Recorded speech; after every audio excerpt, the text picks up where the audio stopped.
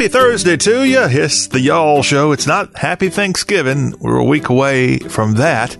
But we are going to talk turkey with you here and a whole lot more good stuff here on this almost end of the week edition as we are having a great time getting you ready for the holiday season. On today's Y'all Show, we're going to talk about Wednesday night's Democratic debate held in Atlanta at Tyler Perry's brand new studio outside of downtown Atlanta. And we've got some audio coming from a couple of ladies that are in the running for the Democratic nomination, as we'll hear from Elizabeth Warren and Amy Klobuchar. They had a little debate between them within the debate. Also, the kind of heated exchange between Tulsi Gabbard of Hawaii and Kamala Harris of California, as we'll have 4 of the 10 candidates on stage Wednesday night at the 5th Democratic debate held again in Atlanta. And hey, if you're like me and like, how many of these darn things are they going to have, and where all are they going to be? Well, we have the answer to that we'll share with you in just a second here on the Y'all Show. We've got other headlines coming your way, and then later this hour, we will go back to Nashville for a great interview with a newcomer, Meg Riley. She bless her heart, Meg Riley is a New Jersey girl, but she got to the South as fast as she could. And we're going to have a great conversation with Meg Riley, learn more about her music and her fear of insects. All that here in this first hour of Y'all. Hey, if you're a Jersey girl, you might not want to come south if you're scared of bugs, because we got some whoppers down here in Dixie.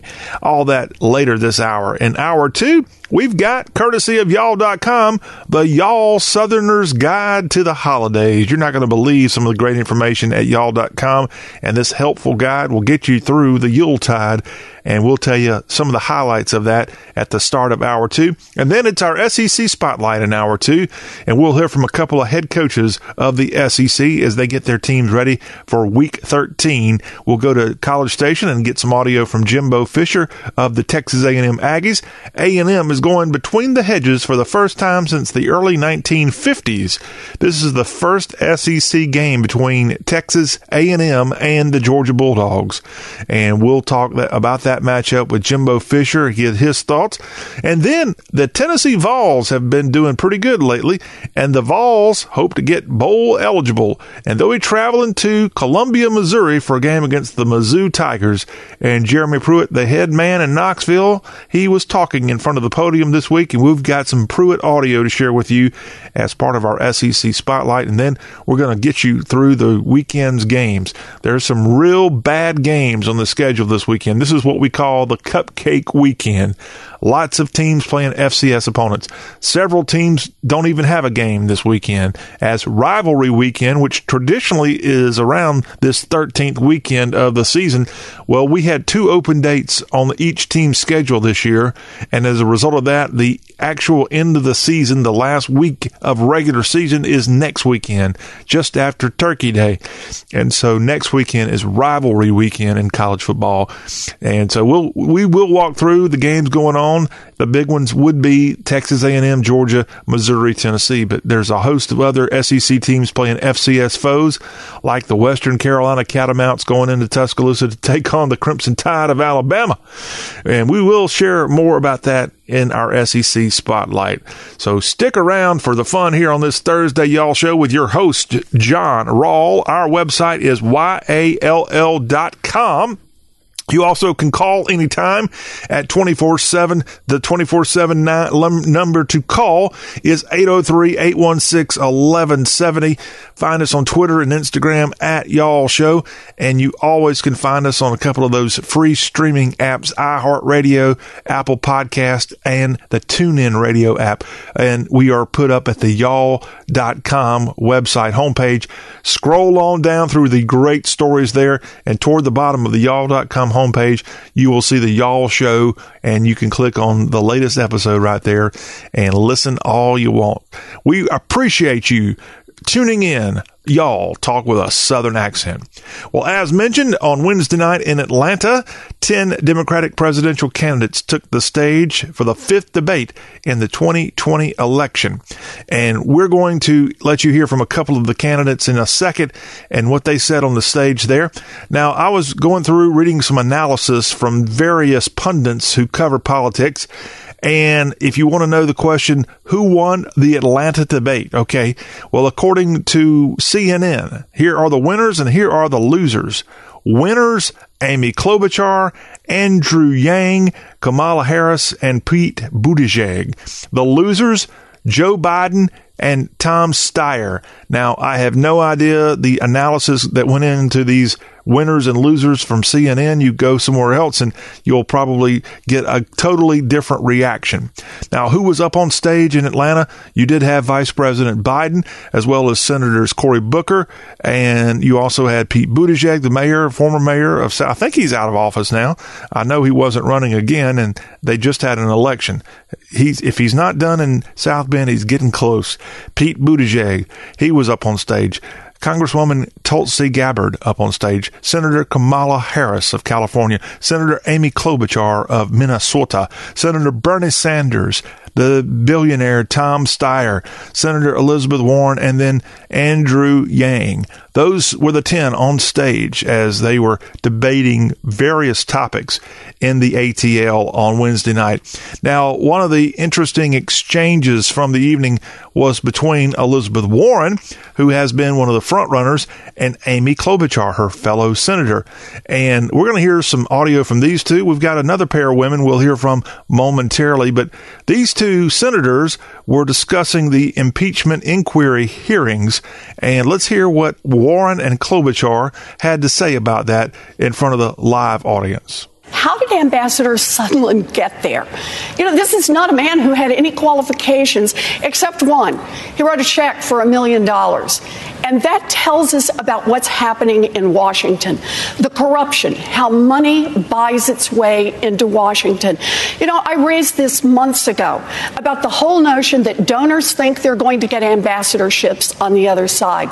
And I've taken a pledge. Anyone who wants to give me a big donation, don't ask to be an ambassador, because I'm not going to have that happen. I asked everyone who's running for president to join me in that. And not a single person has so far. I hope what we saw today during the testimony means lots of people will sign on and say we are not going to give away the ambassador posts to the highest bidder. Senator Warren, thank you. Senator Klobuchar, you've said that you support the impeachment inquiry, but you want to wait for a Senate trial to hear the evidence and make a decision about convicting the president.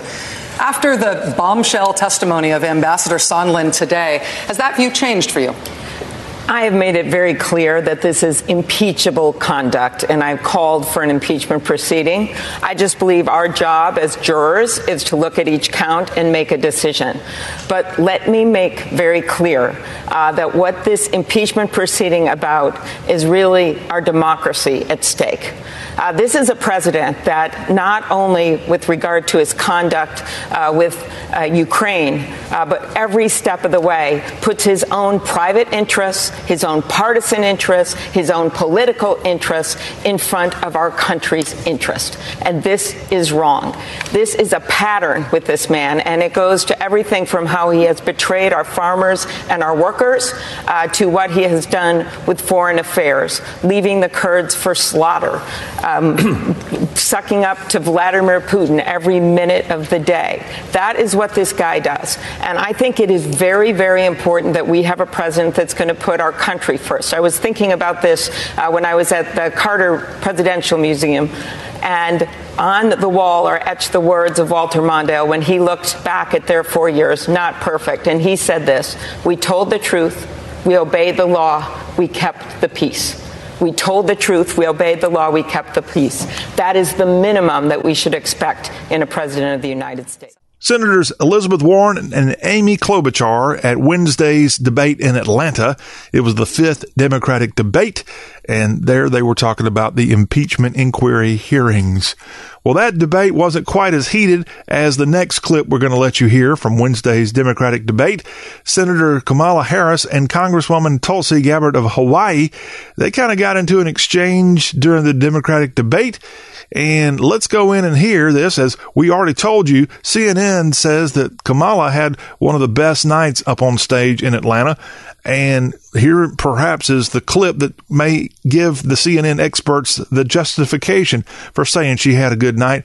And here is that exchange that Harris had with Tulsi Gabbard. I think that it's unfortunate that we have someone on the stage who is attempting to be the Democratic nominee for President of the United States, who during the Obama administration spent 4 years full-time on Fox News criticizing President Obama. That's who ridiculous, has spent full-time criticizing people on this stage as affiliated with the Democratic Party. When Donald Trump was elected, not even sworn in, buddied up to Steve Bannon to get a meeting with Donald Trump in the Trump Tower, fails to call a war criminal by what he is as a war criminal, and then spends full time during the course of this campaign, again, criticizing the Democratic Party. What we need on the stage in November is someone who has the ability to win. And by that, we need someone on that stage who has the ability to go toe-to-toe with Donald Trump, and someone who has the ability to rebuild the Obama coalition and bring the party and the nation together. I believe I am that candidate.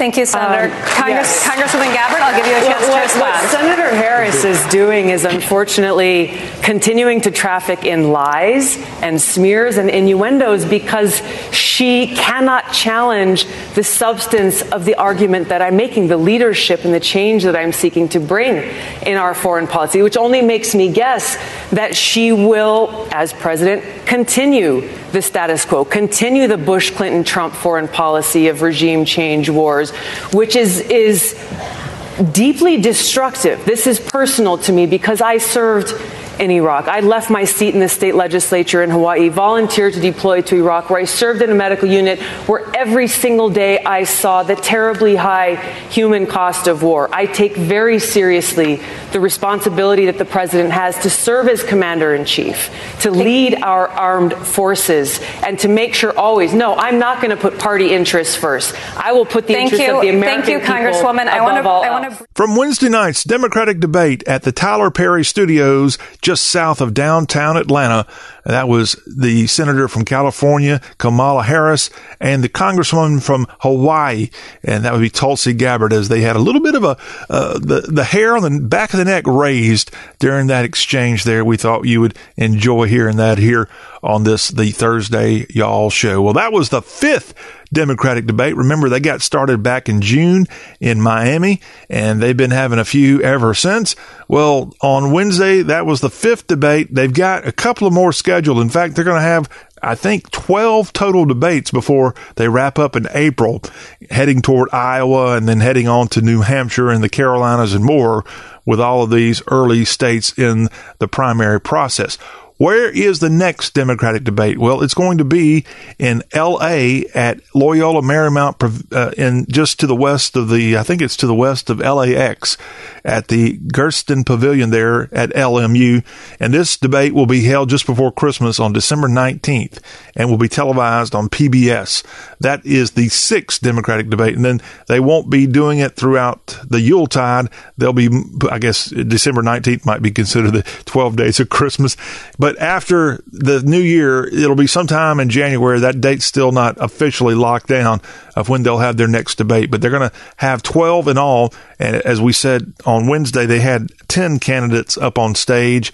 And you'll see those numbers perhaps shrink going forward. And then you've got people who are kind of entering the race here toward the end that are hoping to get their face time perhaps into January. Now, to give you an idea of some of the candidates who were not invited up on stage on Wednesday night in Atlanta, candidates that are still in the race. You had Julian Castro, who's really the only Southerner in the race, the the former cabinet member in the Obama administration who is from the San Antonio area. Also, John Delaney not invited up to the stage. Also, Marianne Williamson, remember she got a lot of attention early on. She was not invited. And there's a couple of other names. I wanted to remind you who all is out of the race. Who all's gone from the Democratic contenders? And there's a whole list of them. I know there's probably 15 still going, but there's been about 10 who've dropped out. And a friendly reminder of the 10 Democrats who've bitten the dust. Beto O'Rourke, Robert O'Rourke, he's out. Tim Ryan, gone. Bill de Blasio, mayor of New York, he's gone. The senator from New York, Kirsten Gillibrand. So you probably already forgot some of these people. Mike Gravel, I never heard of this guy, but he was in the race and he's gone. Former Colorado Governor John Hickenlooper, he's out. Jay Inslee, gone. Seth Moulton, gone. Eric Swalwell, the congressman from California, he's gone. And then Richard Ojeda, I think was the guy from West Virginia and the first to get out. Yes, the former West Virginia state senator, really a nobody, but he, I think, was the very first person to announce he was running for president on the Democratic side. And he did that like in 2017. But there's been a lot who've bitten the dust and more to come as the Democrats try to get in position to defeat Donald Trump, assuming he is going to be on the ballot in 2020, assuming he survives the impeachment hearings and a vote on his future if and when that were to come. Speaking of Donald J. Trump, the first couple, Trump and his wife Melania, are now officially registered to vote in the South, as they have registered to vote in Florida. After they registered, they made their Mar-a-Lago, their residence there, their primary residence.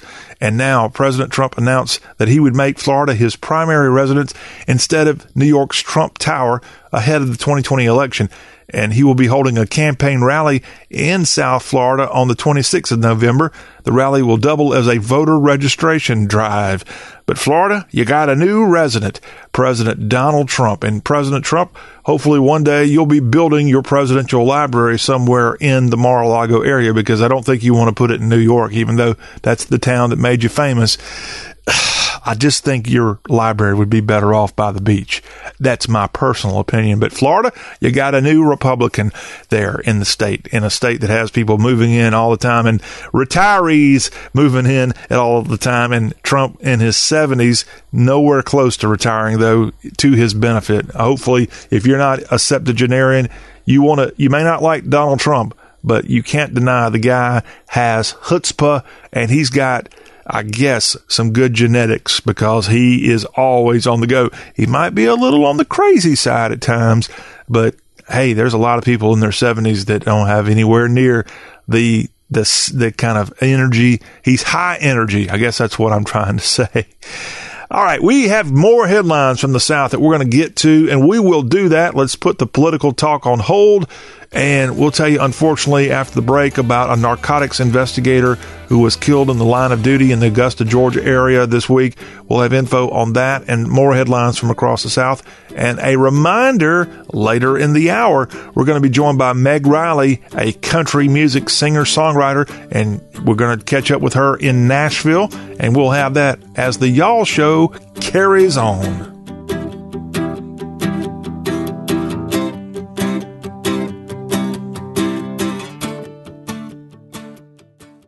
Message and data rates may apply. T&C and privacy terms can be found at babbel.com/terms. Please don't text and drive. Have you wanted to speak a new language, but you thought it'd be too hard or take too much time? Then try Babbel for free by texting WORLD to 64,000. In just 15 minutes a day, you'll be on your way to speaking a new language in just a few weeks. And right now, you can try Babbel for free. Babbel starts out teaching you words and phrases by matching them with pictures. You won't believe how easy the interactive program is. Soon the sentences get a little bigger, and before you know it, you're having simulated conversations voiced by native speakers. And because Babbel is crafted by language experts and uses the spaced repetition method, in just 10 to 15 minutes a day, you'll be speaking the language of your choice with real confidence. With Babbel, you can speak a language. Just text WORLD to 64,000 and start your first lesson in the language of your choice for free. Download the Babbel app or text WORLD to 64,000 and try it for free. Text WORLD to 64,000.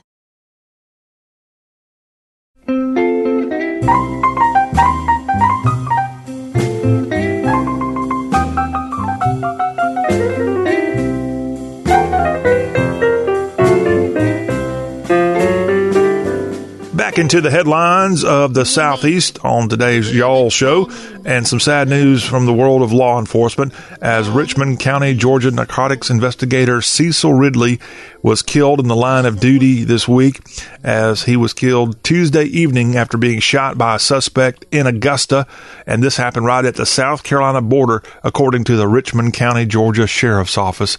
He had been with the agency a long time, and both he and the suspect were taken to a hospital where ultimately investigator Cecil Ridley succumbed to his wounds. The suspect condition not known.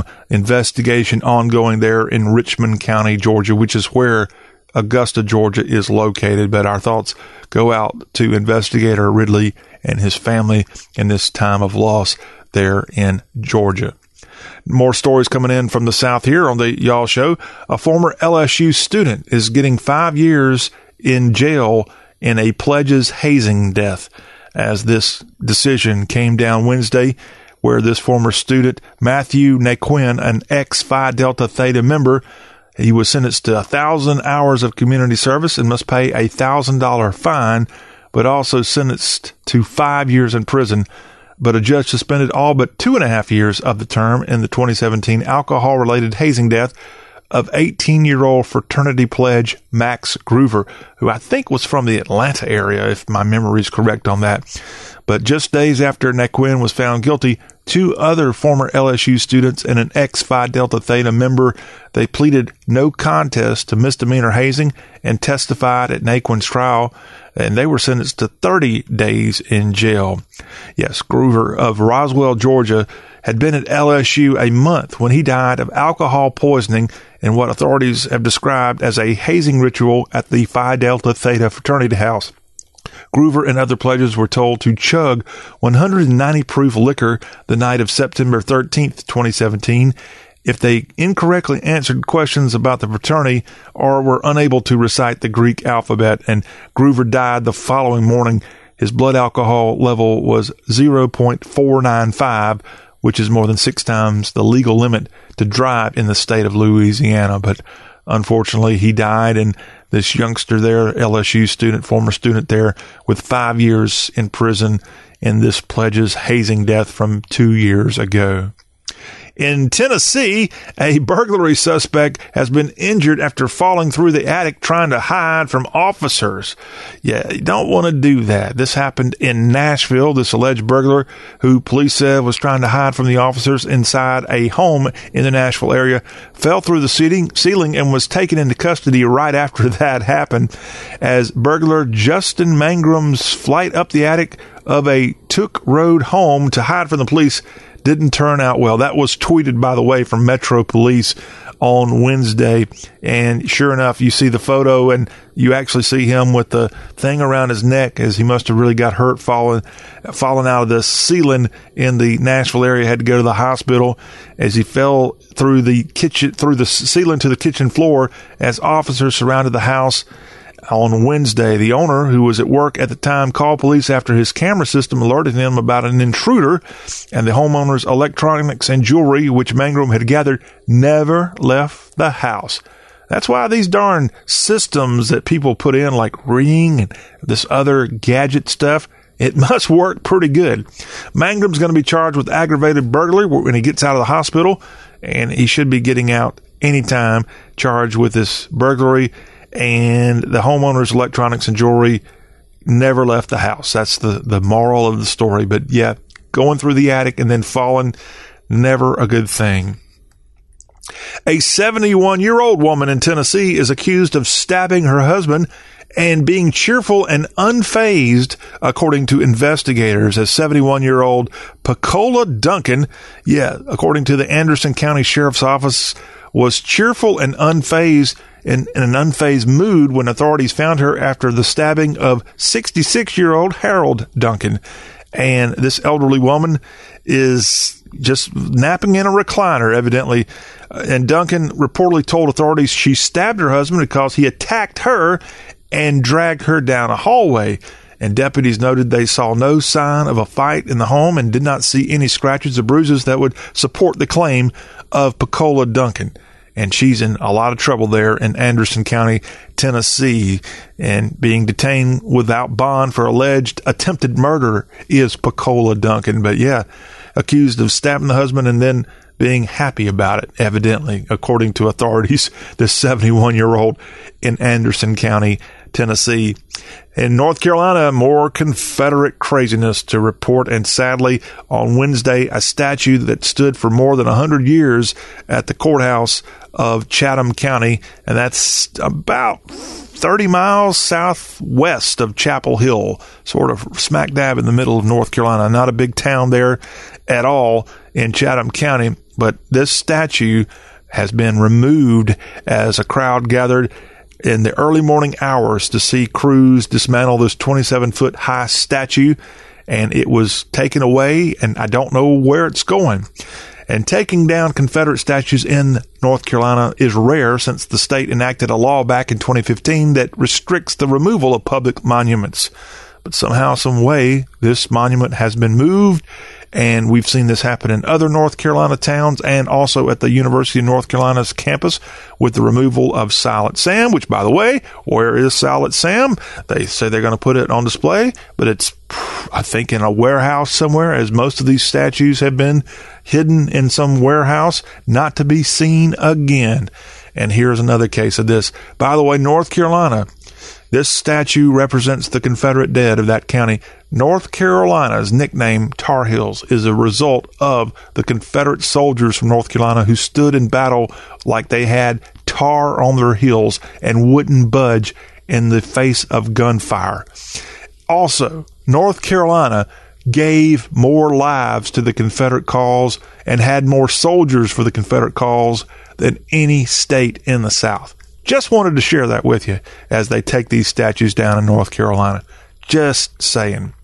All right, more stories coming in from this case, South Carolina. And I've been seeing this headline pop up a few days and didn't know exactly how to report this. But in South Carolina, there have been attacks for the last couple of weeks on horses. And they've actually killed several horses. And investigators are really puzzled by what's going on. And investigators are probing at least 5 incidents that occurred over the last couple of weeks after several horses found with bloody cuts and slashes in both Greenville and Spartanburg counties. And several of the horses have died, while others suffered serious injuries in these mysterious and violent attacks that investigators say they don't know who or what is responsible. It appears it must be a human being doing this. Of course, South Carolina, just like most of our southern states, is inundated with coyotes and other wildlife that shouldn't be in this area, frankly. But yes, we're seeing these attacks on horses, for goodness sakes, in South Carolina. Well, let's hope we find out what the world's going on in the upstate here in this case, but we've seen too many horses die of these senseless attacks. A man in Florida had meth wedged deep within his belly button, according to cops, as 41-year-old Martin Skelly from St. Petersburg taken into custody after investigators caught him with a 20-gauge needle at a McDonald's in Clearwater and took him in on methamphetamine possession. And before he was transported for booking, authorities asked Skelly if he had any other contraband in his possession, warning that he could face additional charges if anything illegal happened to be discovered while he was in jail. And according to the arrest affidavit, he did not have anything else. But during intake at the Pinellas County Jail, the deputy there discovered a small bag of crystal powder substance wedged deep within his belly button cavity. He must have one heck of a belly button. By the way, Skelly is 380 pounds and is 5'9", and he reportedly told an officer after the drugs were found that he was just being dumb and not thinking. You think, Mr. Skelly? Oh, what an ignoramus, and what a big belly button he must have there in that part of Florida. Hey, if you want to go to the college football title game in a couple of weeks, well, actually it'll be early January 13th to be specific, when this is played in New Orleans at Mercedes-Benz Superdome. If you want to go there, there's going to be an A-list array of singers for that big celebration of college football's national championship. Louisiana's own Lauren Daigle will be performing there. Tim McGraw will be performing, as well as Megan Trainor and a bunch of others. They're going to be performing in the Waldenberg Park area, and that's also going to serve as ESPN's broadcast headquarters during the college football championship. And there will be more names added to this celebration of college football in New Orleans. The Big Easy, the home of this year's national championship game, January 13th. And as we just said, several big names from the Pelican State will be part of the celebration. And boy, I'd love to see Lauren Daigle. She's one heck of a singer, and she is from the Lafayette area, I think. I think that's where she's from in Louisiana. She's from Cajun country. That I know. That I know for sure. And that is a quick look at your headlines here on today's Y'all Show.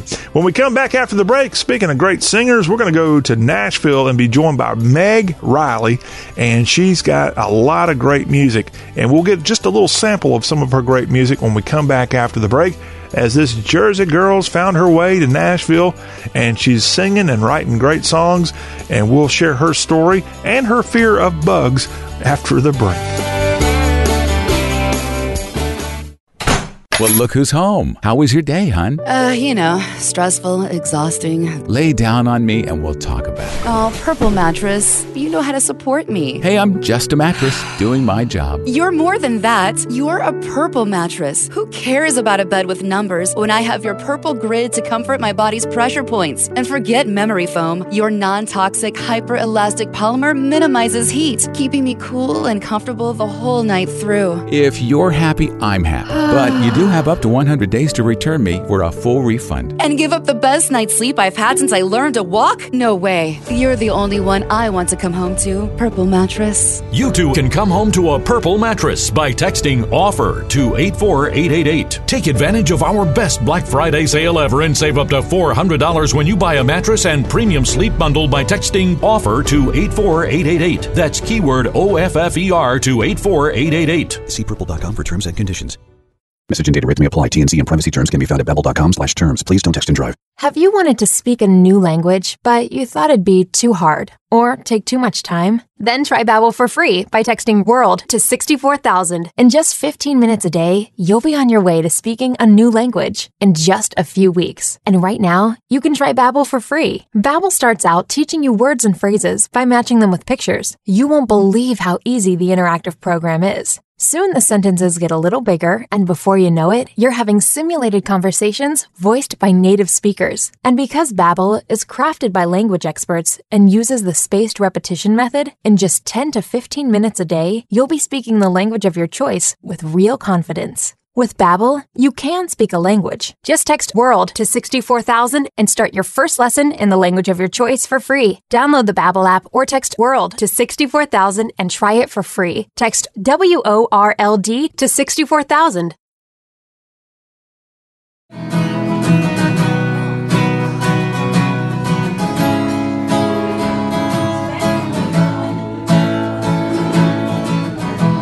Promise me forever and shut it off like whatever. Make me believe that you were home, then threw me out in the cold. Started off making me feel second best, like I was some kind of foolish mess. Years you tried to forget, tried to burn it out like a cigarette. I know we meant something and I meant something. Please don't pretend, 'cause in the end, this hit you like it hit me. You can't sleep without the TV. You post pictures just so I'll see that you're fine on your own. This hit you like it hit me. You're out. The song from Meg Riley. This is the Y'all Show on Music Row. I'm John Rawl as we continue to cover all things music and more. And we've got a very special treat here on the Y'all Show, Talk with a Southern Accent, with your host, John Rawl. We have Meg Riley joining us here as she is doing her part to get out here and be seen and heard and get that lucky break that every singer-songwriter looks for. And we are hoping that maybe the Y'all Show will be just that, an opportunity for Meg Riley to get that lucky ear to hear her and say, hey, we need to sign that girl. Hey, welcome into the Y'all Show, Meg. Hi, thanks for having me. I'm excited to be here. I got to point out, if people just heard you talk there, like, that girl doesn't sound like she's from the South. You are not wrong. I grew up in northern New Jersey, actually. But you've been in the South in Nashville for many years. Yeah, about 4.5 years now. And what led you here? Music. I mean, I've been visiting since I was probably a sophomore in high school, and then came here for college and stayed. She's what we call a damn Yankee. Oh, yeah. That's pretty much it. Coming here and staying, but that's okay. As long as you're making good music. When you start making bad music, you're going to have to go back. Oh, for sure. All right. Well, this is the song Up in Smoke that we just played. And we're going to hear another song called Long Time Coming when we wrap up this interview with Meg Riley. By the way, you can find out more from Meg. Her name is spelled Megrilley. And you can go to the website megriley.com and learn more about this Jersey girl. You also can go to Twitter and Instagram at Meg Riley, Megrilley, and learn a lot more from her. Now, you came to Nashville and you studied at Belmont University and you graduated. And from what I understand, I saw the transcripts. I think you did pretty good. Yeah, I actually graduated magna cum laude. I graduated with a communication studies degree with a minor in music business. So right now you're trying to pursue the singer-songwriting route here in Music City. But I'm sure you have backup plans in mind in case this doesn't work out, which I know it will. But just in case, what would you be doing if not for music? Well, my day job to, pay the bills for 3 days a week, I do e-commerce marketing, actually, and I've done a lot of digital marketing internships and things of that nature. So probably something in marketing. All right. E-commerce marketing, what does that really mean? A lot of social media, a lot of emails, a lot of analytics. It's a good time. Now, you're working for an e-commerce company, I assume. No, I'm actually working for a book publishing company for one of their e-commerce sites. Okay. Now, for a lot of our audience who may not be below 50 years old, they don't know what the heck this Instagram is, and that maybe they don't even know what Twitter is. Can you kind of clarify the differences, and is one kind of usurping the other for activity these days? For sure. I think Instagram is pretty much running the game right now. Twitter is kind of slowly, I think, working its way a little bit further down. I use Instagram the most. I'm pretty sure most of my artist friends use Instagram the most. Probably followed up with Facebook, actually. Yeah, and again, with Instagram, you have to put a picture when you put something out there? Yeah, it's all pictures with captions. Okay, and it's effective. You have this e-commerce for the industry that you're in, and you see effects and results immediately? Yeah, I would say so. I think a lot of people find brands and things of that nature through Instagram, same way that I find other songwriters and musicians. All right. Now, how are you using this e-commerce technology with Instagram, Twitter, with your music career? I mean, it's a lot of the same concepts, a lot of, figuring out what your brand is, sticking with it, being consistent, really working into the algorithms of the social media to make sure that your posts are seen, and that's pretty much it. Did you hear that magna cum laude speaking there from Meg Riley? She's our special guest as Meg is joining us here on Music Row in Nashville as we continue here on the Y'all Show to kind of spotlight all the great talent here, not just your big A-listers, the people that win the awards. We have so many people come to Nashville and do so many things, from singing to songwriting to a little combination of both.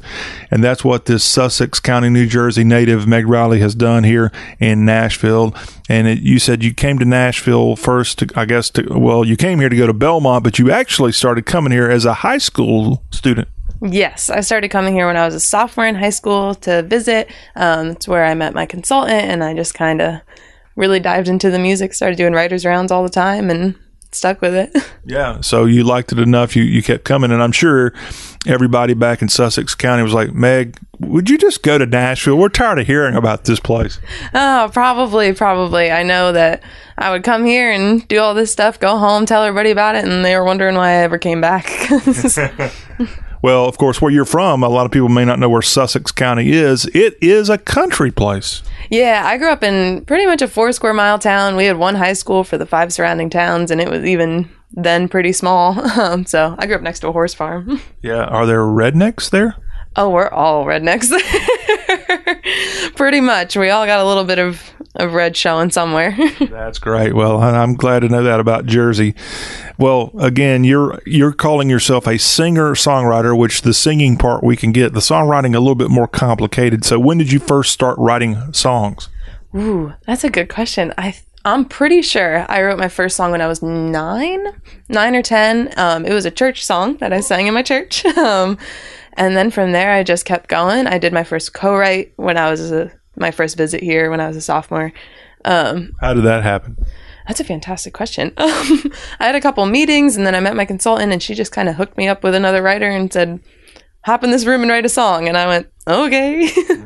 Because that was probably before things like Instagram. So to be able to kind of routinely or randomly meet up with someone who wants to sit down for however long it takes for you to write a good song, and you didn't have it probably mapped out in your schedule when you first came down here. No, I just kind of jumped in a room and said, sure, let's try this.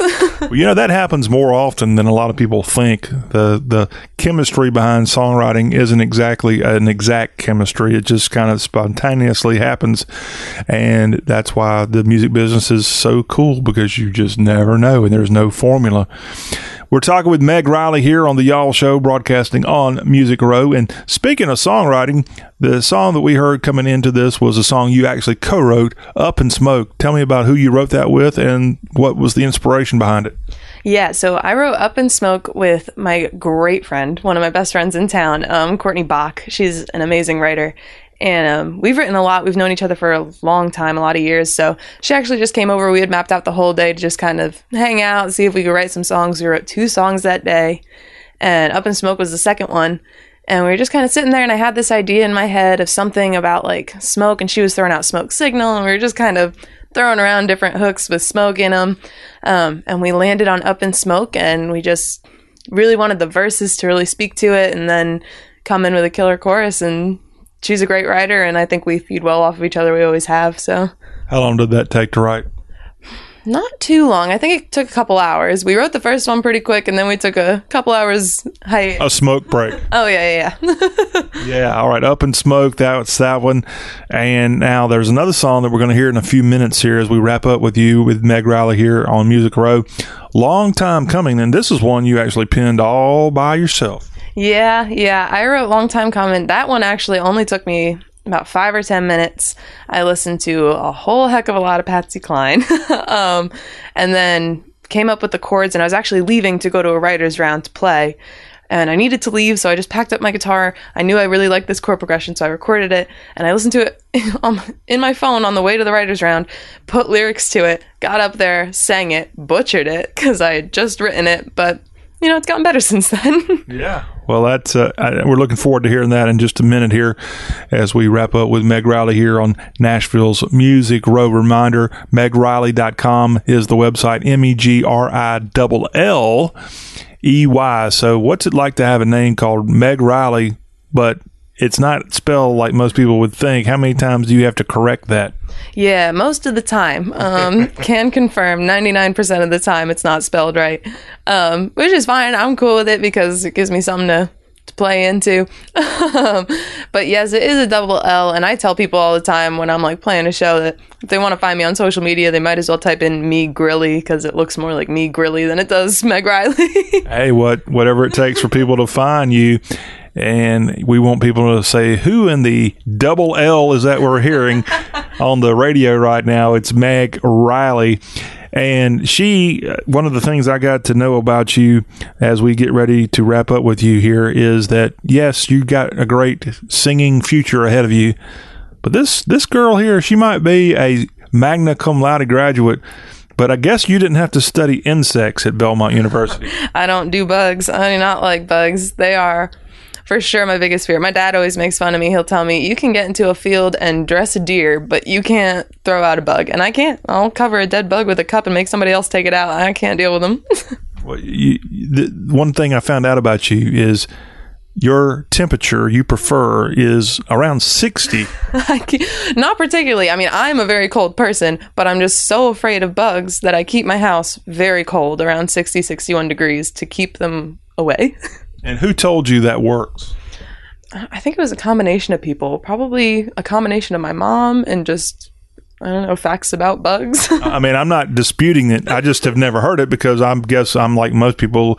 I don't like bugs, but I'm not paranoid of bugs like you are, it appears. Oh, yeah, no, I am. I'm hoping that they'll choose like my neighbors or something whose house is probably toasty and much, much better habitat. Yeah. Well, how are you with other insects, or not insects, but other varmin like mouse and a rat? If you got one of those, is that better for you? I mean, still going to give me the heebie-jeebies, but probably still better than a bug. I just don't like them. Can't handle them. I can't handle the mice and the rats because the bugs, I know I can easily run over there and squash with my foot. You can't do that with a mouse. They're so fast. Yeah, you're not wrong. You're not wrong there, but I've never had to encounter the problem, so.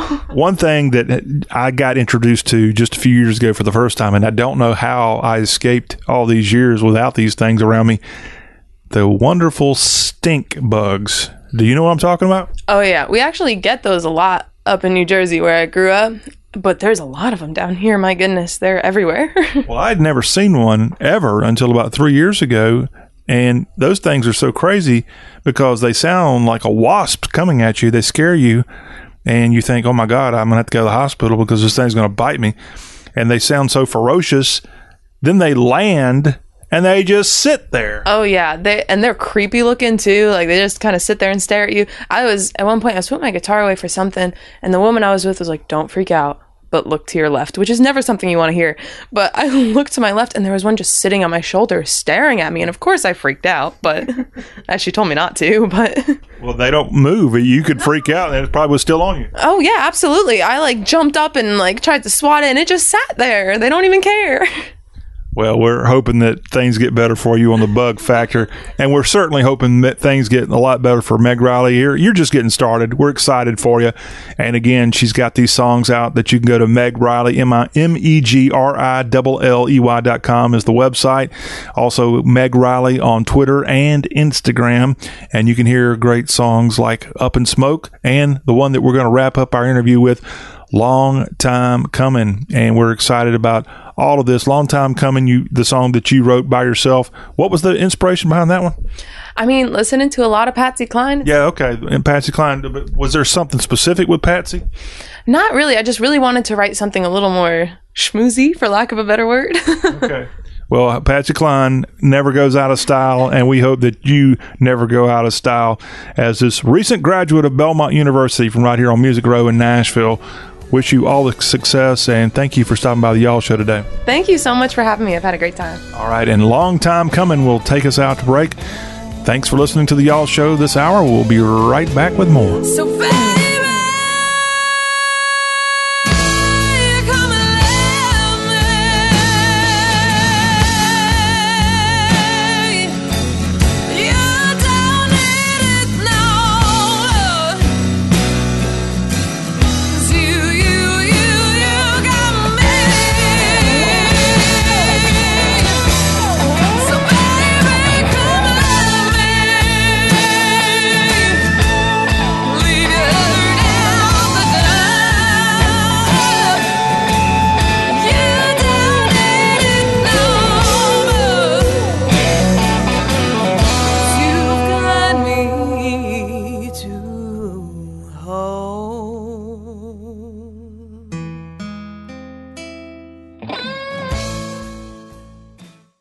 Asthma symptoms can attack anywhere, like on a city street.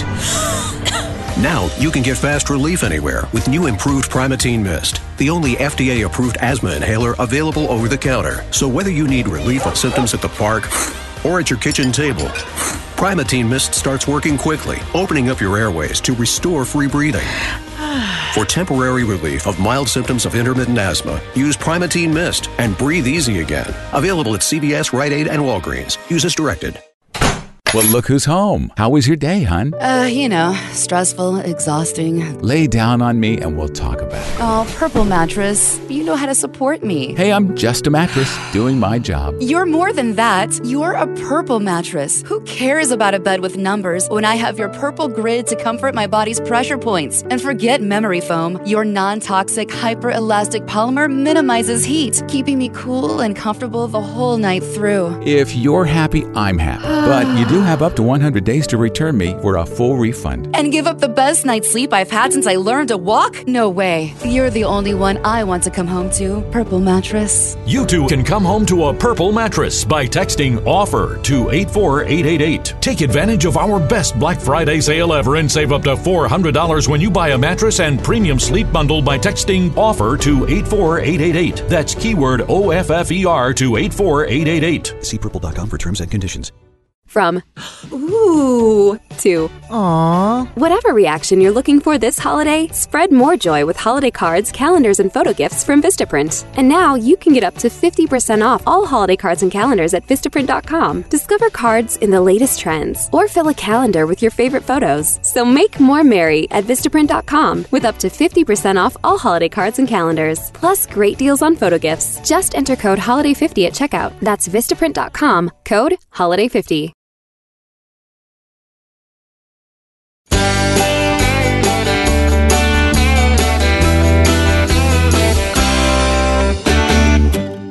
Another hour of the Y'all Show, talk with a Southern accent, is upon us.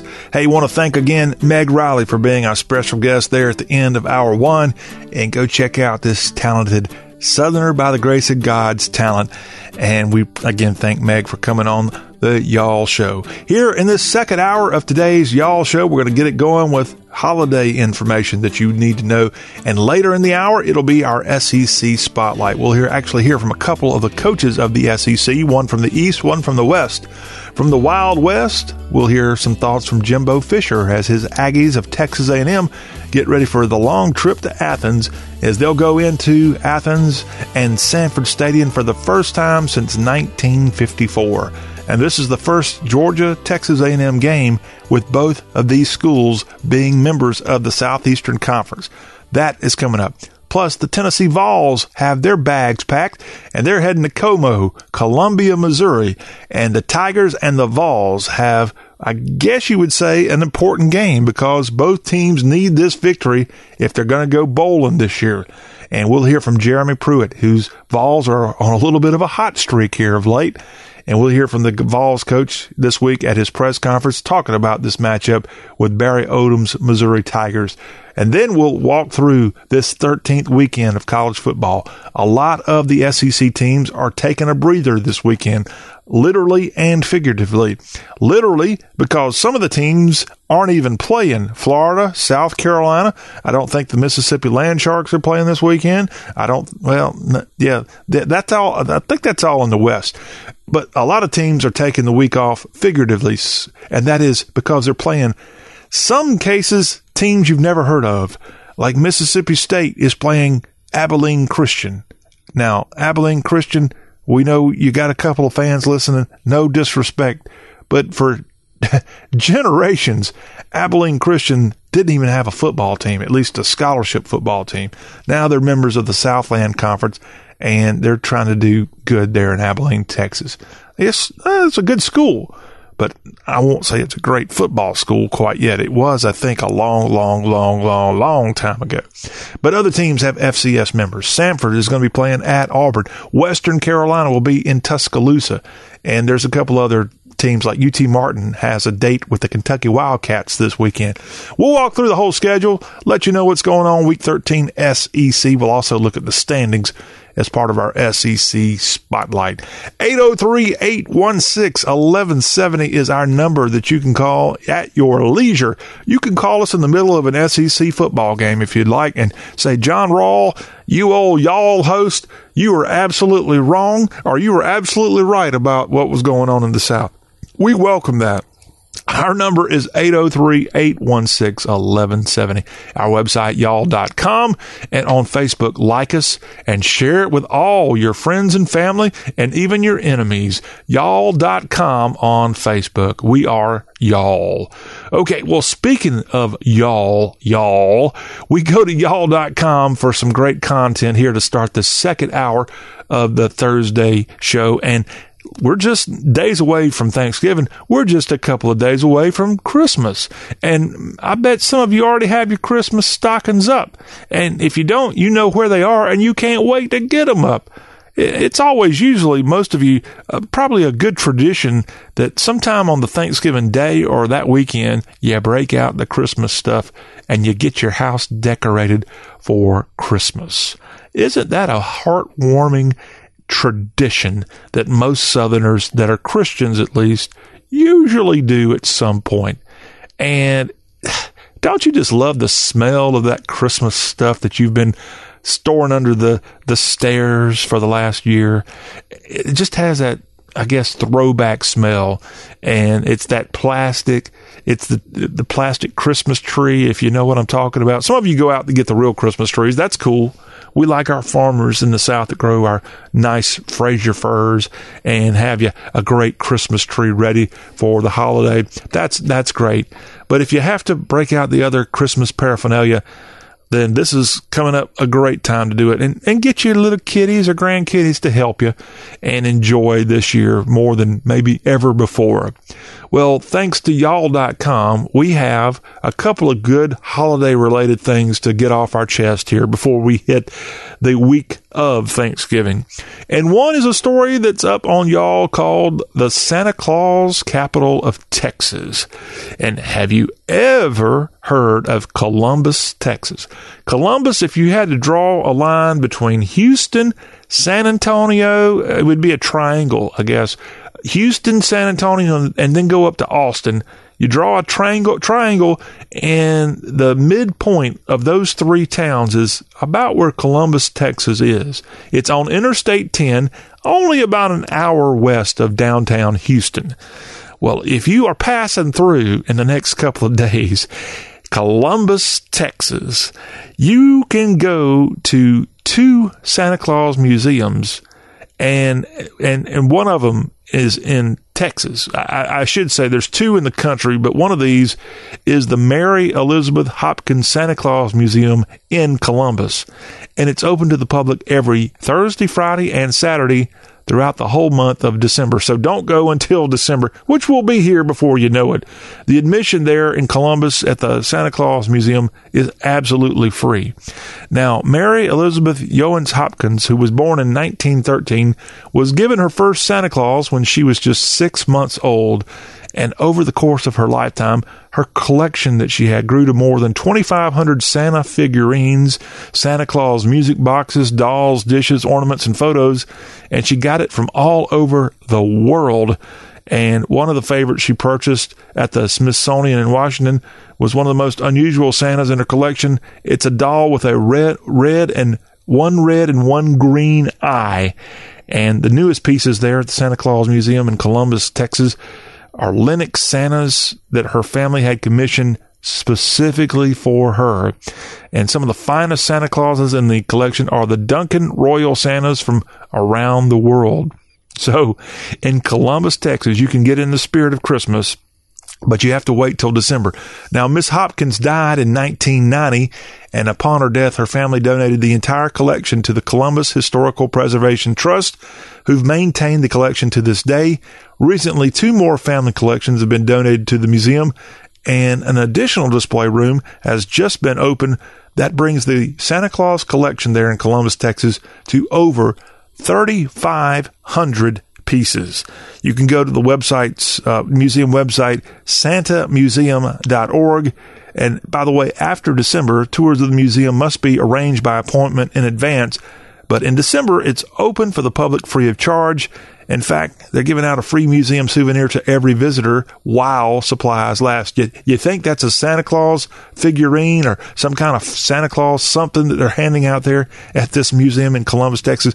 Well, we sure hope so. But that is in Columbus, Texas. By the way, I don't know where the other Santa Claus Museum is located in our country, but it can't be hard to find. In fact, if I had to take a guess, it might just be in Santa Claus, Indiana. That is a town that's named Santa Claus. I said it. I don't know of any other area in the South called Santa Claus, but they got one there in the town is in Indiana. In fact, a former Vanderbilt Commodore turned NFL quarterback Jay Cutler is from Santa Claus, Indiana. And all this comes to us courtesy of y'all.com. Well, if you go read that story, the Santa Claus capital of Texas at y'all.com, you'll see at the bottom of the article a really neat link. And that's what I'm going to talk about now with you here on the Y'all Show. It's the official Y'all Southerners Guide to the Holidays. And Clark Shelton at Y'all has worked his fanny off coming up with this guide. And in honor of Clark, we're going to promote what he's done and say attaboy and Merry Christmas to you, Clark, editor at y'all.com. And this guide has so much information. It's really a gift. It's the perfect Christmas gift and Thanksgiving gift. Just go to y'all.com. It's free of charge and learn about the South and our guide to the holidays at y'all.com. And so from the Y'all family to yours, we hope you enjoy and have a safe and happy holiday season. And we can help you have all that happen for you with the information with the Y'all Guide, okay? And one of the things there is the holiday recipes. And if you go to y'all.com, and this guide to the holidays includes a recipe for easy tomato basil cheddar cornbread. A recipe that is delish. Now, you'll need a cast iron skillet, but it's the best way to do cornbread in a cast iron skillet, and you can make up this easy tomato basil cheddar cornbread just in time for Turkey Day. Another great recipe that you'll find there at the Ultimate Guide to the South and the Holidays for Dixie is a recipe for easy, ultimate, gluten-free sausage balls.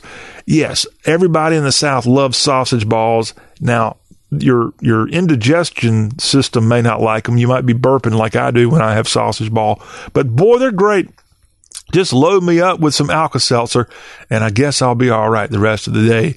But yeah, you can go get this recipe for these gluten-free sausage balls. See, it's healthy. We got healthy food coming to you at y'all.com.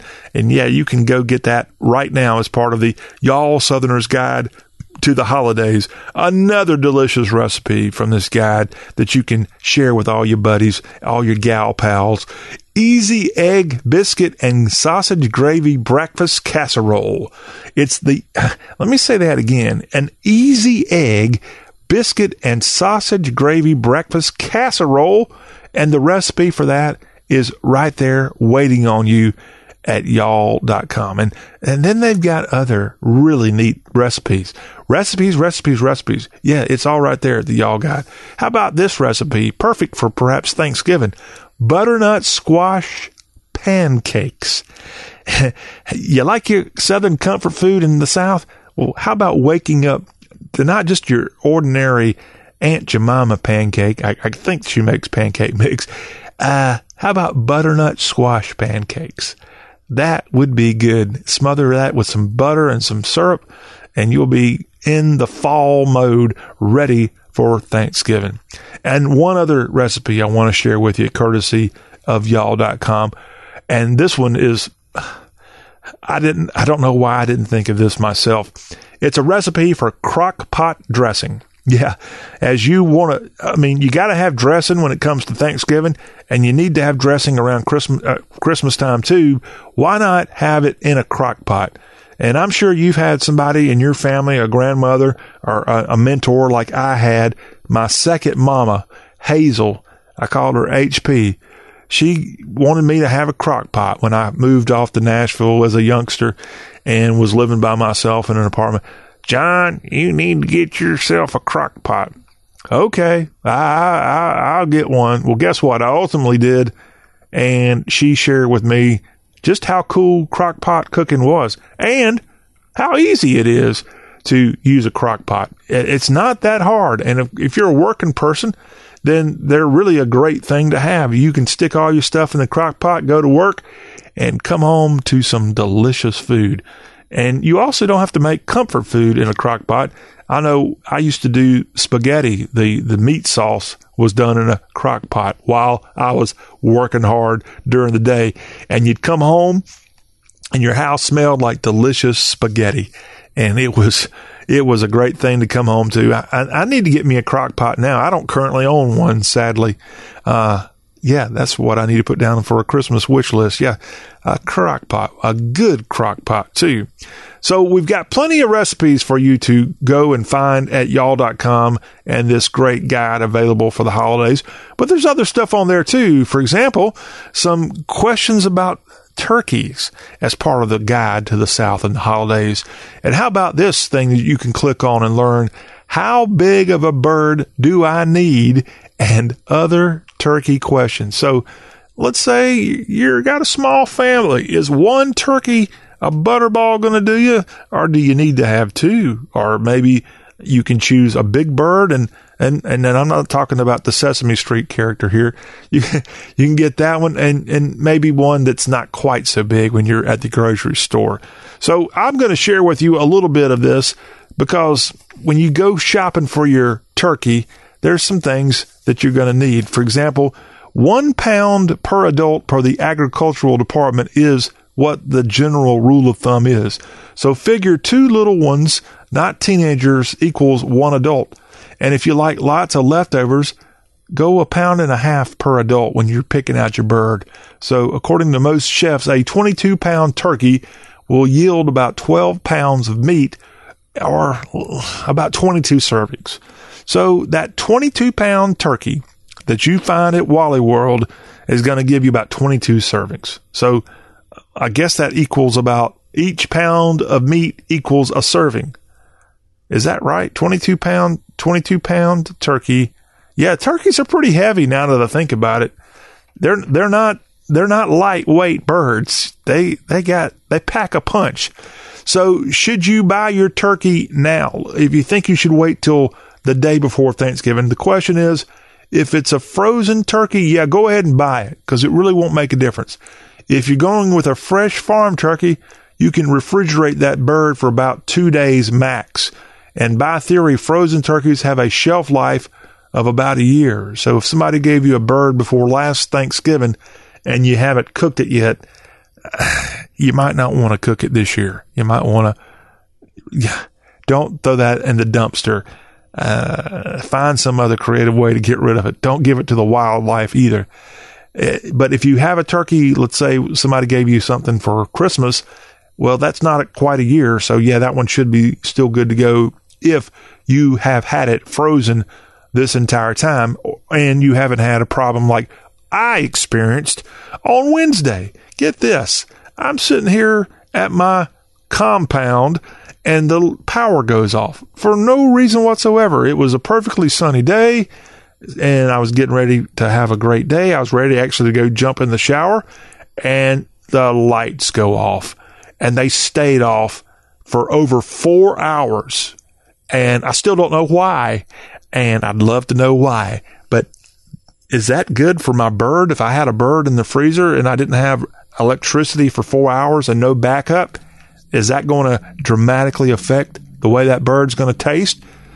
I don't know. If you know anything about electricity and keeping your food fresh, hit us up here at the Y'all Show. Let us know. 803-816-1170 is our number. Would love to know that question, because I've had meat, just like you have, spoil on me way too much lately. And maybe it's because my power went out and I didn't know it, or maybe something's wrong with my refrigerator. I don't know. Remember, I did not do this. I only found out about it from one of my many exes. But my ex told me once, one of my exes, that as kids, I guess in the South and the Norman Rockwell era, and I'm talking about before cell phones, every kid that grew up prior to cell phones, they really had to find ways to get creative and have fun. And this ex of mine told me that they used to call up people and prank call them and say, "Is your refrigerator running?" And then they'd hang up, and they just laughed their fanny off because they thought that was so funny. I know as a sophomoric thing I did as a youngster is I'd call people up and ask dumb questions and disguise my voice, and I'd just randomly pick them out of the telephone book, which we don't even have those per se anymore. And whatever I asked them, it wasn't about was the refrigerator running, but it had to be a dumb thing. I'd probably ask for somebody ridiculous. I know I used to call up a pizza joint near me and tell them to have the pizza ready, and my name was David Justice, former Atlanta Braves slugger. And I actually used to do that with the lady I just mentioned, Miss Hazel, who was my second mother. She loved the Atlanta Braves. And when David Justice was having a great rookie season, I just wanted to know if she remembered his name. So I would call up the pizza joint and tell him I was David Justice, and I'd pick it up in 20 minutes. And then she ultimately called on, and laughter took us off at me being a silly bird. All right. How long does it take to thaw a Thanksgiving turkey if you've got one in the fridge? Well, don't unwrap it. And you have to figure 24 hours for every 5 pounds. So a 10-pound turkey will take you 2 days. A 22-pound turkey, that's going to take 4 to 4.5 days if you thaw it out in your fridge. Taking it from the freezer and putting it in the refrigerator, it's a couple of days. So we were just telling you, if you've got a pretty big family and you want to have a bunch of servings, you need to get one of those 22-pound turkeys. Well, 4.5 days of thawing in the fridge means come Sunday, come Monday, you better stick that thing in the fridge, and don't forget, because you're going to be behind schedule for getting your turkey thawed for Thanksgiving 2019. And that is just a little bit of the information that you can find at y'all.com with the helpful guide. We've got questions about, should I brine? What about the cooking method? Whether you should roast it, fry it, or smoke your turkey. And that's just one of many, many, many things that we have right up now at y'all.com as part of this guide to the holidays, where you can get recipes and all kinds of tips. Again, Clark Shelton went way over the line of duty. He deserves a medal for what he did in creating the Y'all Southerners Guide to the Holidays, and it's up right now. And there's a whole lot more stuff that I didn't even get close to telling you about that you can find. And we'll have to get Clark Shelton back on, the editor of Y'all, and further explain this guide and how it will make your holidays. As I posted on Facebook on Wednesday, I had to share the link to this guide to all my buddies. I just told them this will help make your 2019 Thanksgiving and Christmas so much more enjoyable, and it will also save you time. The Y'all Southerners Guide to the Holidays. Thank you, Clark Shelton. Thank you, y'all.com, for this Christmas gift come early. Well, we've got another gift coming early your way. After the timeout, we're going to switch over to the Southeastern Conference. We've got our SEC Spotlight, and we're going to hear from a couple of coaches, Jimbo Fisher and Jeremy Pruitt, as both of these coaches get ready for road trips, as Fisher's Aggies go to Georgia to take on the Dogs, and Pruitt's Tennessee Volunteers go to Columbia to take on the Missouri Tigers. We've got that, other news from the SEC, a quick look at the standings, and we'll walk through this cupcake weekend of college football lineup. That there's at least 1 or 2 decent games in the SEC, but most of the teams, not too big of a challenge this weekend. We've got it all coming your way as the Y'all Show continues.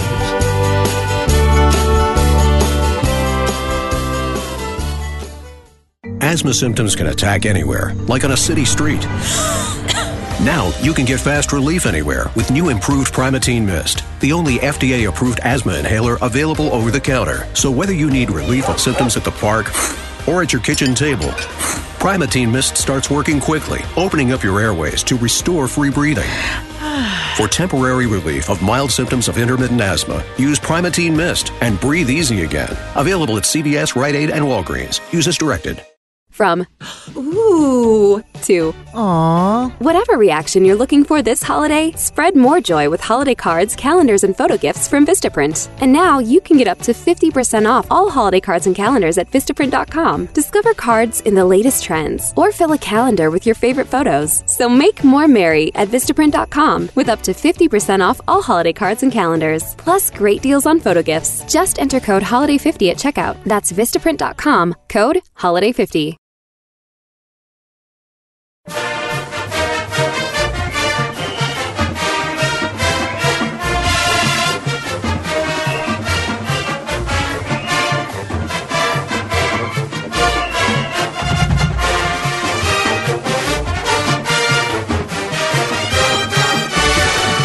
Them Georgia Bulldogs had a big win in Week 12 on the plains of Auburn, and as a result of that, they're in the elite club, and we'll talk about that elite club as part of our SEC Spotlight. Hello, welcome back to the show.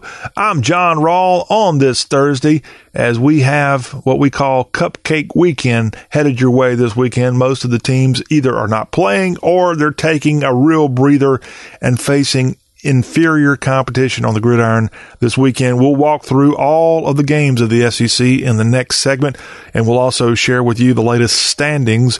We know that there's going to be a representative from the East called the Georgia Bulldogs that will be playing in Atlanta, but who's going to be that West team that they'll face off against? Well, we'll share some insight on that coming up in the next segment as part of our SEC Spotlight. But that great little club that the Georgia Dogs find themselves in is the top 4 of the college football playoff rankings. And sure enough, the Dogs are at number 4. Number 1 is the LSU Tigers. The Tigers at 10-0. Ohio State is 10-0, and they're number 2 in the latest CFP rankings unveiled earlier in the week. The Clemson Tigers are at 3, thanks to that Alabama injury and the loss to LSU. Clemson has moved up a little bit to get in the elite conversation. And then Georgia, after a big win on the Plains, they're at 4, and they are looking good as they wrap up their season. This weekend, Texas A&M is between the hedges. Georgia Tech comes in next week, and then Georgia is going to be playing in the SEC championship game at Mercedes-Benz Stadium in a couple of weeks. But Kirby Smart's team doing quite well, and they're coasting, getting ready for that championship game, but still got a little bit of a challenge ahead, especially this weekend with Jimbo Fisher's crew coming into town. Other teams in the SEC, Alabama is at 5 in the CFP rankings. Then you have way down in this, Florida is at 11. Florida did not move up or down in the latest rankings this week as they are sitting there waiting for a couple of teams above them, mainly Minnesota, Penn State, and others to lose a couple more games. You might see UF go on up in the CFP standings. Auburn's dropped a couple down to number 15 after their loss to Georgia at Jordan-Hare Stadium. And that is the only SEC representatives in the latest CFP rankings. But it's not bad when you got LSU and Georgia representing the SEC in that group of 4 at the top, and Alabama nipping on everybody's heels. Something tells me that Alabama is going to back their way into the college football playoff. Somebody's going to lose. Somebody like Clemson, I don't think Clemson's going to lose, but I think Ohio State may get tripped up. Ohio State's got Penn State this weekend, and you might see the Nittany Lions spring the upset there at the Horseshoe. You might see Georgia lose convincingly to LSU. Let's say those are the teams in the SEC championship. And if Georgia gets the you-know-what beat out of them, I could see Alabama moving up to their spot. I don't think LSU, if they keep winning in the regular season and they lose that SEC championship, I think they're going to be in the football playoff regardless. I don't see them going out of the 4th spot beyond that. And so the SEC should have, if everything goes as expected here, wrapping up this season, they should have 2 representatives in the college football playoff. And a lot of people say that first pairing, the first round, is going to have 2 SEC teams playing each other. And then you'll have, for example, Ohio State, Clemson going against each other. That's just what most are saying and predicting at this point in the schedule. We'll know a lot more as we work through the next 2 weeks, but still, right now, if you're an SEC fan, you got to be happy with the way that the top 4, with the way it's shaping up. Now, one team nowhere close to the college football playoff, the South Carolina Gamecocks. And it's getting a little heated in Columbia. The pressure is on Will Muschamp. His team has already got their 7th loss of the season. The Gamecocks are 4-7, heading into a bye weekend this weekend. And then that number 3 Clemson team comes to Williams-Brice Stadium for a noon kickoff next weekend. And Clemson is likely to just embarrass the Gamecocks right there at Willie B. And if the Gamecocks go 4-8, it will be a disaster of a season. Now, we knew going into this season, the Gamecocks had a tough schedule. Most people said what Will Muschamp's team had had in front of them was the hardest football schedule in all of football this year. And if you looked at the way the schedule set up, they weren't going to win 12 games. It was just too much of an ask. But what I just don't get, and what I can't defend Will Muschamp on, is he's going to finish 4-8. He has had at least 2 games that he should have won that are going to be going down as losses this year. There was no excuse to lose to Appalachian State, and there was no excuse to lose to North Carolina. Let's be honest. That game was the opening game of the season. They even had Jake Bentley play in that game, and they had that one in the bag, and they let that one slip away. Now, they did get a little bit of an upset. They got that win at Georgia. Heck, they beat Kentucky for the first time in many years, and I didn't know if they could do that heading into the season. But they had the bad loss at Missouri. They had a bad loss this last week at Texas A&M. They're going to get killed at home against Clemson, and it's going to be even more humiliating because Clemson is a team that not long ago the Gamecocks had defeated 5 straight years, and the Gamecocks had the upper hand in the Palmetto State. And Will Muschamp, things are not going well, and I don't see them improving that great over the offseason. Now, because of the pressure, the new president at USC, his name is Robert Caslen, and he issued a statement. This is a retired general that's now leading the University of South Carolina.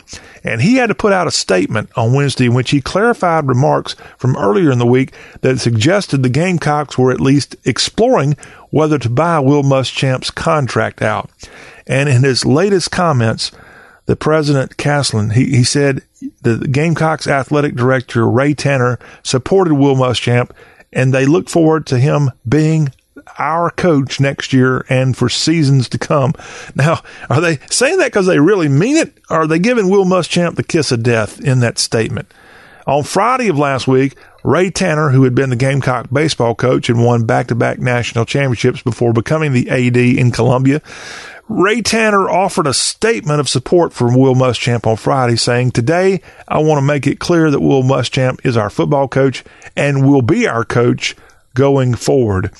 Now, during an interview with the Morning News of Florence, South Carolina, Caslen suggested on Monday that Tanner had at least explored how the Gamecocks just might be able to buy out the rest of Will Muschamp's contract, which would cost close to $19 million. That's more than Willie Taggart got paid to get out of Florida State. So, yeah, and speaking of that, Caslen told the Morning News that Tanner had contacted Florida State officials after they fired football coach Willie Taggart earlier in the month, as the Seminoles owed Taggart about $18 million. See, we all should have been football coaches, and we should have all been college football coaches that got fired.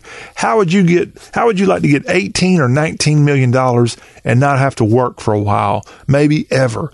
That's not a bad option. Yeah, maybe, and especially if you go 4-8, or Willie Taggart didn't do much better at the TP in Tallahassee. Yeah, this is a little bit out of control, don't you think, with the amount of money these makes? But at least Will Muschamp, in official statements, at least has the backing of the University of South Carolina's president and athletic director. We'll find out just how meaningful that support is when the season wraps up for the Gamecocks. And most Gamecocks fans would say it's already wrapped up. Remember, they don't have a game this weekend, and then they've got Clemson coming in, and Clemson has no reason to take it easy on their arch rival. They need to pour it on and impress that committee because they don't want to get left out of the playoff. I'm telling you, if Alabama gets lucky, and as I expect them to, they're going to find the back door into the college football playoff. Somebody's going to slip up, and Alabama is going to be shining and smiling bright, and all their fans will be like, "Roll Tide." Speaking of Roll Tide, Nick Saban announced this week that he wants the new quarterback in charge of the Crimson Tide, Mac Jones, to be the lead dog with Tua Tagovailoa's injury. as Coach Saban says he continues to monitor the progress of Tua, and he's turning his attention to the next man up at that position, sophomore Mac Jones, who is a redshirt sophomore. And during his SEC teleconference on Wednesday, Coach Nick Saban said that he has emphasized to Jones that his role has changed with Tagovailoa out for the season following season-ending hip surgery, that he has become a leader and is in command now of the Alabama football program. Jones has attempted passes in 8 of Alabama's 10 games this season, including in his first career start against Arkansas. As Tagovailoa recovers from that injury, Jones completed 18 of 22 passes for 235 yards, 3 touchdowns, and 0 interceptions during Alabama's 48-7 win a month ago against Arkansas. Now, that was Arkansas. This weekend, the competition actually might be better than Arkansas this weekend. The Catamounts of Western Carolina come in to take the Alabama Crimson Tide on. Alabama ranked number 5 and shouldn't have too big of a problem with the Southern Conference's Western Carolina Catamounts. However, let me remind everybody, at this same spot of the schedule in 2018, when Alabama at that time was considered the greatest team in college football, undefeated, sailing right to the college football playoff. A team from that same conference, the Southern Conference, they marched into Bryant-Denny Stadium without fear. And I was there in support of the Citadel Bulldogs. And yes, the Citadel lost that game that day in November 2018 to Alabama. But did you know that the Citadel and Alabama went into halftime tied at 10? And it was the hardest game Alabama had all year, at least in the first half, outside of getting pummeled by Clemson in the national championship game. But I think there were only 2 games all year. Alabama did not go into the halftime leading, and it was the Citadel and it was Clemson. Citadel, they had a tie. Clemson, they were trailing and then got hammered even more in the second half. To Bama's credit, they did come back with a couple of garbage touchdowns. I'm a little bitter about it. But yeah, the Citadel gave them a pretty good run. And that was at least for a half. As I say, the Citadel should have been first half national champions against Alabama. Unfortunately for Alabama, when they played that other team from the state of South Carolina a couple games later, it was the Clemson Tigers that ate Alabama's lunch. And so Clemson was your national champion. And Alabama is still upset. But hey, Clemson is a team on the rise. Alabama, your stock is dropping, especially with Tua out. And we'll just see how well Mac Jones does when he suits up for the Tide this weekend, but more importantly, next weekend at the Iron Bowl. We've got more SEC talk to get to, including the standings and what's going on this week 13 of SEC football. But before we do that, let's quickly hear from a couple of the coaches of the SEC as they were part of their teleconference this week at their respective schools. Georgia and Texas A&M get together in Sanford Stadium, and let's hear from the head coach of the Aggies, Jimbo Fisher, as he gets his Aggies ready for the trip to Clark County. Sometimes the fatigue early, I think there was a lot more early than you thought because you didn't see, I mean, you recognize it with youth, but they were hitting it because some of them got really put in tough situations where they were starters, not in games 6, 7, and 8, but in games 2, 3, and 4, and 5. I mean, it was how to prepare, how to practice, the wear and tear on you mentally, psychologically of playing at that high level, and some of the teams at which we were playing early in the season, that wear and tear, there was a wall there, but they just kept playing. They just kept playing. They learned through it. They fought through it, and I've gotten better. And hopefully, we can get play the last 2 games before we hit another wall, and then we can regroup for a bowl game. But we got to get through these last 2 games with that. But I think they're learning and understanding cause and effect of how we practice, what's required, how to do it, and when you do things right, you get good results. How much fun is it for you with your offensive approach that kind of what you're doing, what's old is new again, and defenses are having trouble preparing for that now? Well, I mean, it is. And it's still sound football. It still gives you chances, and you still could throw it. You can still, people don't realize you're getting split pro. That's as good a formation there is to throw the football. When your backs can catch it and you got a tight end who's versatile and 2 receivers, that's as good a formation there is to throw the football. People don't look at that. You can do all kind of stuff out of that. So, I mean, it all derives from that. And I think as long as you keep your roots and don't leave them too far. We can go the one back. We can go no huddle. We can do all the spread stuff. But having that as your base where you teach from gives you sometimes when you have to go back and pull it back out, it's good. A&M football coach Jimbo Fisher in his second year leading Texas A&M, and his Aggies and Georgia get together this weekend. SEC East opponents Tennessee and Missouri, they get together at Faurot Field in Columbia this weekend. Both teams needing wins in their case to build a case to go to a bowl. Jeremy Pruitt was at the mic earlier this week in Knoxville, and let's hear from the coach of the Tennessee Vols as his Vols get ready to go take on those Tigers. You know, the clock's ticking, right, on 2019 team. I've said all along that this group of guys enjoy being around each other. We enjoy being around them. So, you know, and we still as a team have a lot to prove, and our guys are looking forward to have the opportunity to try to be at our best on Saturday.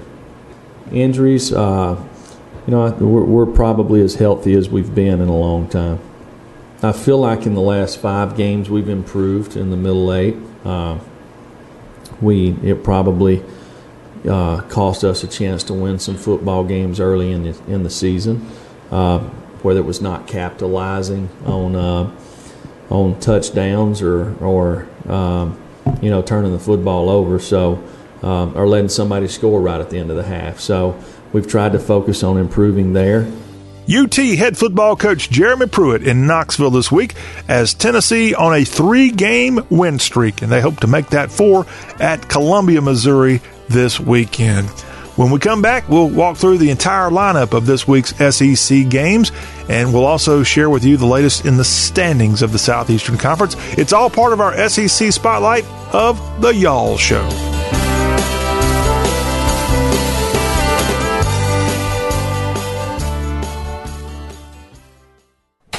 Well, look who's home. How was your day, hon?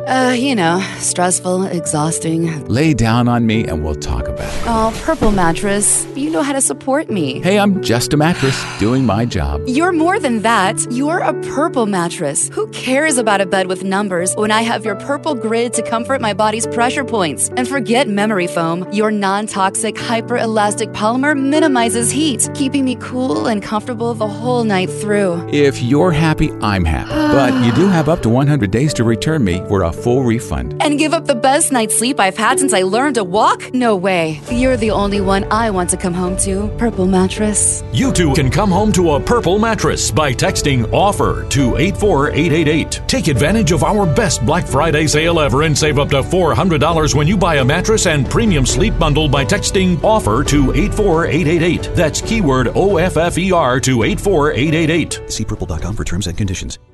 Message and data rates may apply. T&C and privacy terms can be found at babbel.com/terms. Please don't text and drive. Have you wanted to speak a new language, but you thought it'd be too hard or take too much time? Then try Babbel for free by texting WORLD to 64,000. In just 15 minutes a day, you'll be on your way to speaking a new language in just a few weeks. And right now, you can try Babbel for free. Babbel starts out teaching you words and phrases by matching them with pictures. You won't believe how easy the interactive program is. Soon the sentences get a little bigger, and before you know it, you're having simulated conversations voiced by native speakers. And because Babbel is crafted by language experts and uses the spaced repetition method, in just 10 to 15 minutes a day, you'll be speaking the language of your choice with real confidence. With Babbel, you can speak a language. Just text WORLD to 64,000 and start your first lesson in the language of your choice for free. Download the Babbel app or text WORLD to 64,000 and try it for free. Text WORLD to 64,000.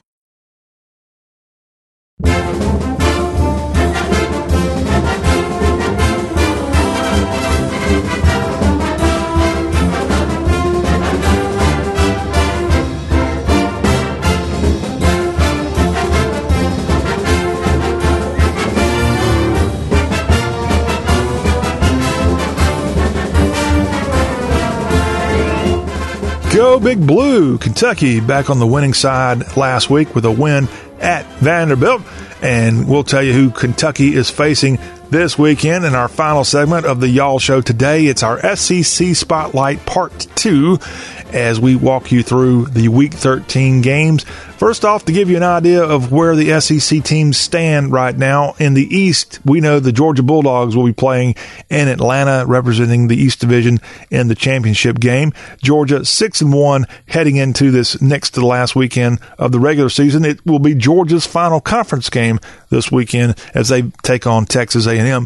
Florida is wrapped up in SEC play. They're 6-2, 9-2 overall. The Gators with a breather this weekend before they face their longtime rival Florida State next weekend. Tennessee's at 3-3 in SEC play. The Gamecocks are 3-5. That's also the mark Kentucky has at this point. Kentucky is 5-5. They can get to bowl eligibility this weekend. We'll tell you about who they're playing in just a moment. Missouri is 5-5. They play Tennessee, both teams needing that win to further their case of going to a bowl. Vanderbilt is 1-6 in SEC play, 2-8, and earlier this week, it was announced that Derek Mason will return as Vanderbilt's head football coach. He got the endorsement of the athletic director. No coaching change along West End this year.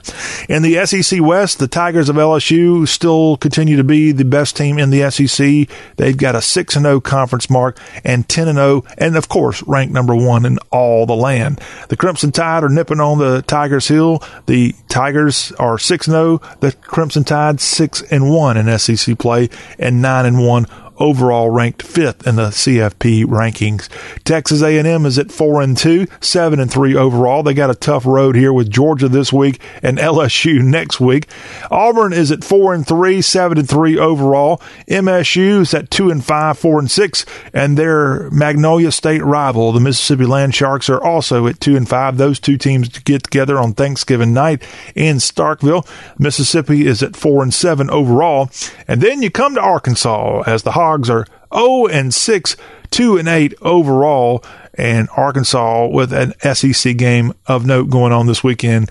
We'll tell you about that momentarily, but that is where we stand in the standings, and the only intrigue is LSU going to outlast Alabama in the SEC West and go to Atlanta to take on Georgia. Now we go to the games going on here on this 23rd day of November. It's football Saturday in the SEC, and the Crimson Tide have the Western Carolina Catamounts coming in for a game. It's set for 12 Eastern, 11 o'clock Central. This is going to be on ESPN, believe it or not, between the Catamounts and the Crimson Tide from Bryant-Denny Stadium. And then we go to the Sanford Bulldogs from that same conference Western Carolina's from, the Southern Conference. Sanford will be playing the Auburn Tigers. Auburn, number 15. This game set for 12 noon Eastern, 11 Central on the SEC Network from Jordan-Hare Stadium. The Texas A&M Aggies will be at Georgia. We mentioned that. That will be your CBS special this week, 3:30 Athens time, 2:30 Central, as Aggies and number 4 Georgia in Sanford Stadium. The SEC Network's got a kickoff at the same exact time as Kentucky hosts UT Martin, as Kentucky can get bowl eligible with a win over the Skyhawks. This is a 3:30 Eastern, 2:30 Central kick, again from Kroger Field on the SEC Network. The SEC alternate channel's got the Vanderbilt Commodores at 3:30 Eastern, 2:30 Nashville time, hosting the ETSU Bucks, as Randy Sanders is the coach of ETSU. He was a longtime assistant in Knoxville for the Vols, went to Florida State, and in year number 2 at ETSU, his team goes into Vanderbilt with a win at their back, as ETSU got the win over Mercer last weekend, and they've got a struggling Vanderbilt team awaiting. This is an SEC Network alternate game set for, again, 2:30 Nashville time from Vanderbilt Stadium. The Arkansas Razorbacks will be a tough challenge awaits for them. Arkansas will be at number 1 LSU. It's a 7 o'clock Eastern, 6 o'clock Central time kick on ESPN. And then we get to our primetime lineup. Abilene Christian out of the Southland Conference will be at Davis Wade Stadium taking on the Mississippi State Bulldogs. This is another SEC Network alternate game set for 7:30 Eastern, 6:30 Stark Vegas time. Let the cowbells ring when the Bullies and Abilene Christian get together from Davis Wade. And our final SEC game features a pair of SEC East foes on the SEC Network. It's a 7:30 Eastern kick, 6:30 Central between the Tennessee Vols and the Missouri Tigers. Will the Vols, or will it be Mizzou, get that big win and get closer to going to a bowl? Faurot Field is where you'll find this game. Again, is your primetime game on the SEC network. And that wraps up your lineup for Week 13. Remember, a couple teams enjoying a much-needed break. That includes the Florida Gators, the Gamecocks, and the Mississippi Landsharks are off this 13th weekend. And that will wrap up our Y'all Show here with you. Thank you so much for listening to our show as we got you all the information. Again, thanks to Meg Riley for being our special guest in the first hour, sharing some of her great info and great music with us. And we'll be right back here come Friday with a Y'all Kickoff Show. You don't want to miss it. It's the Y'all Show, talk with a Southern accent. I'm John Rawls, signing off.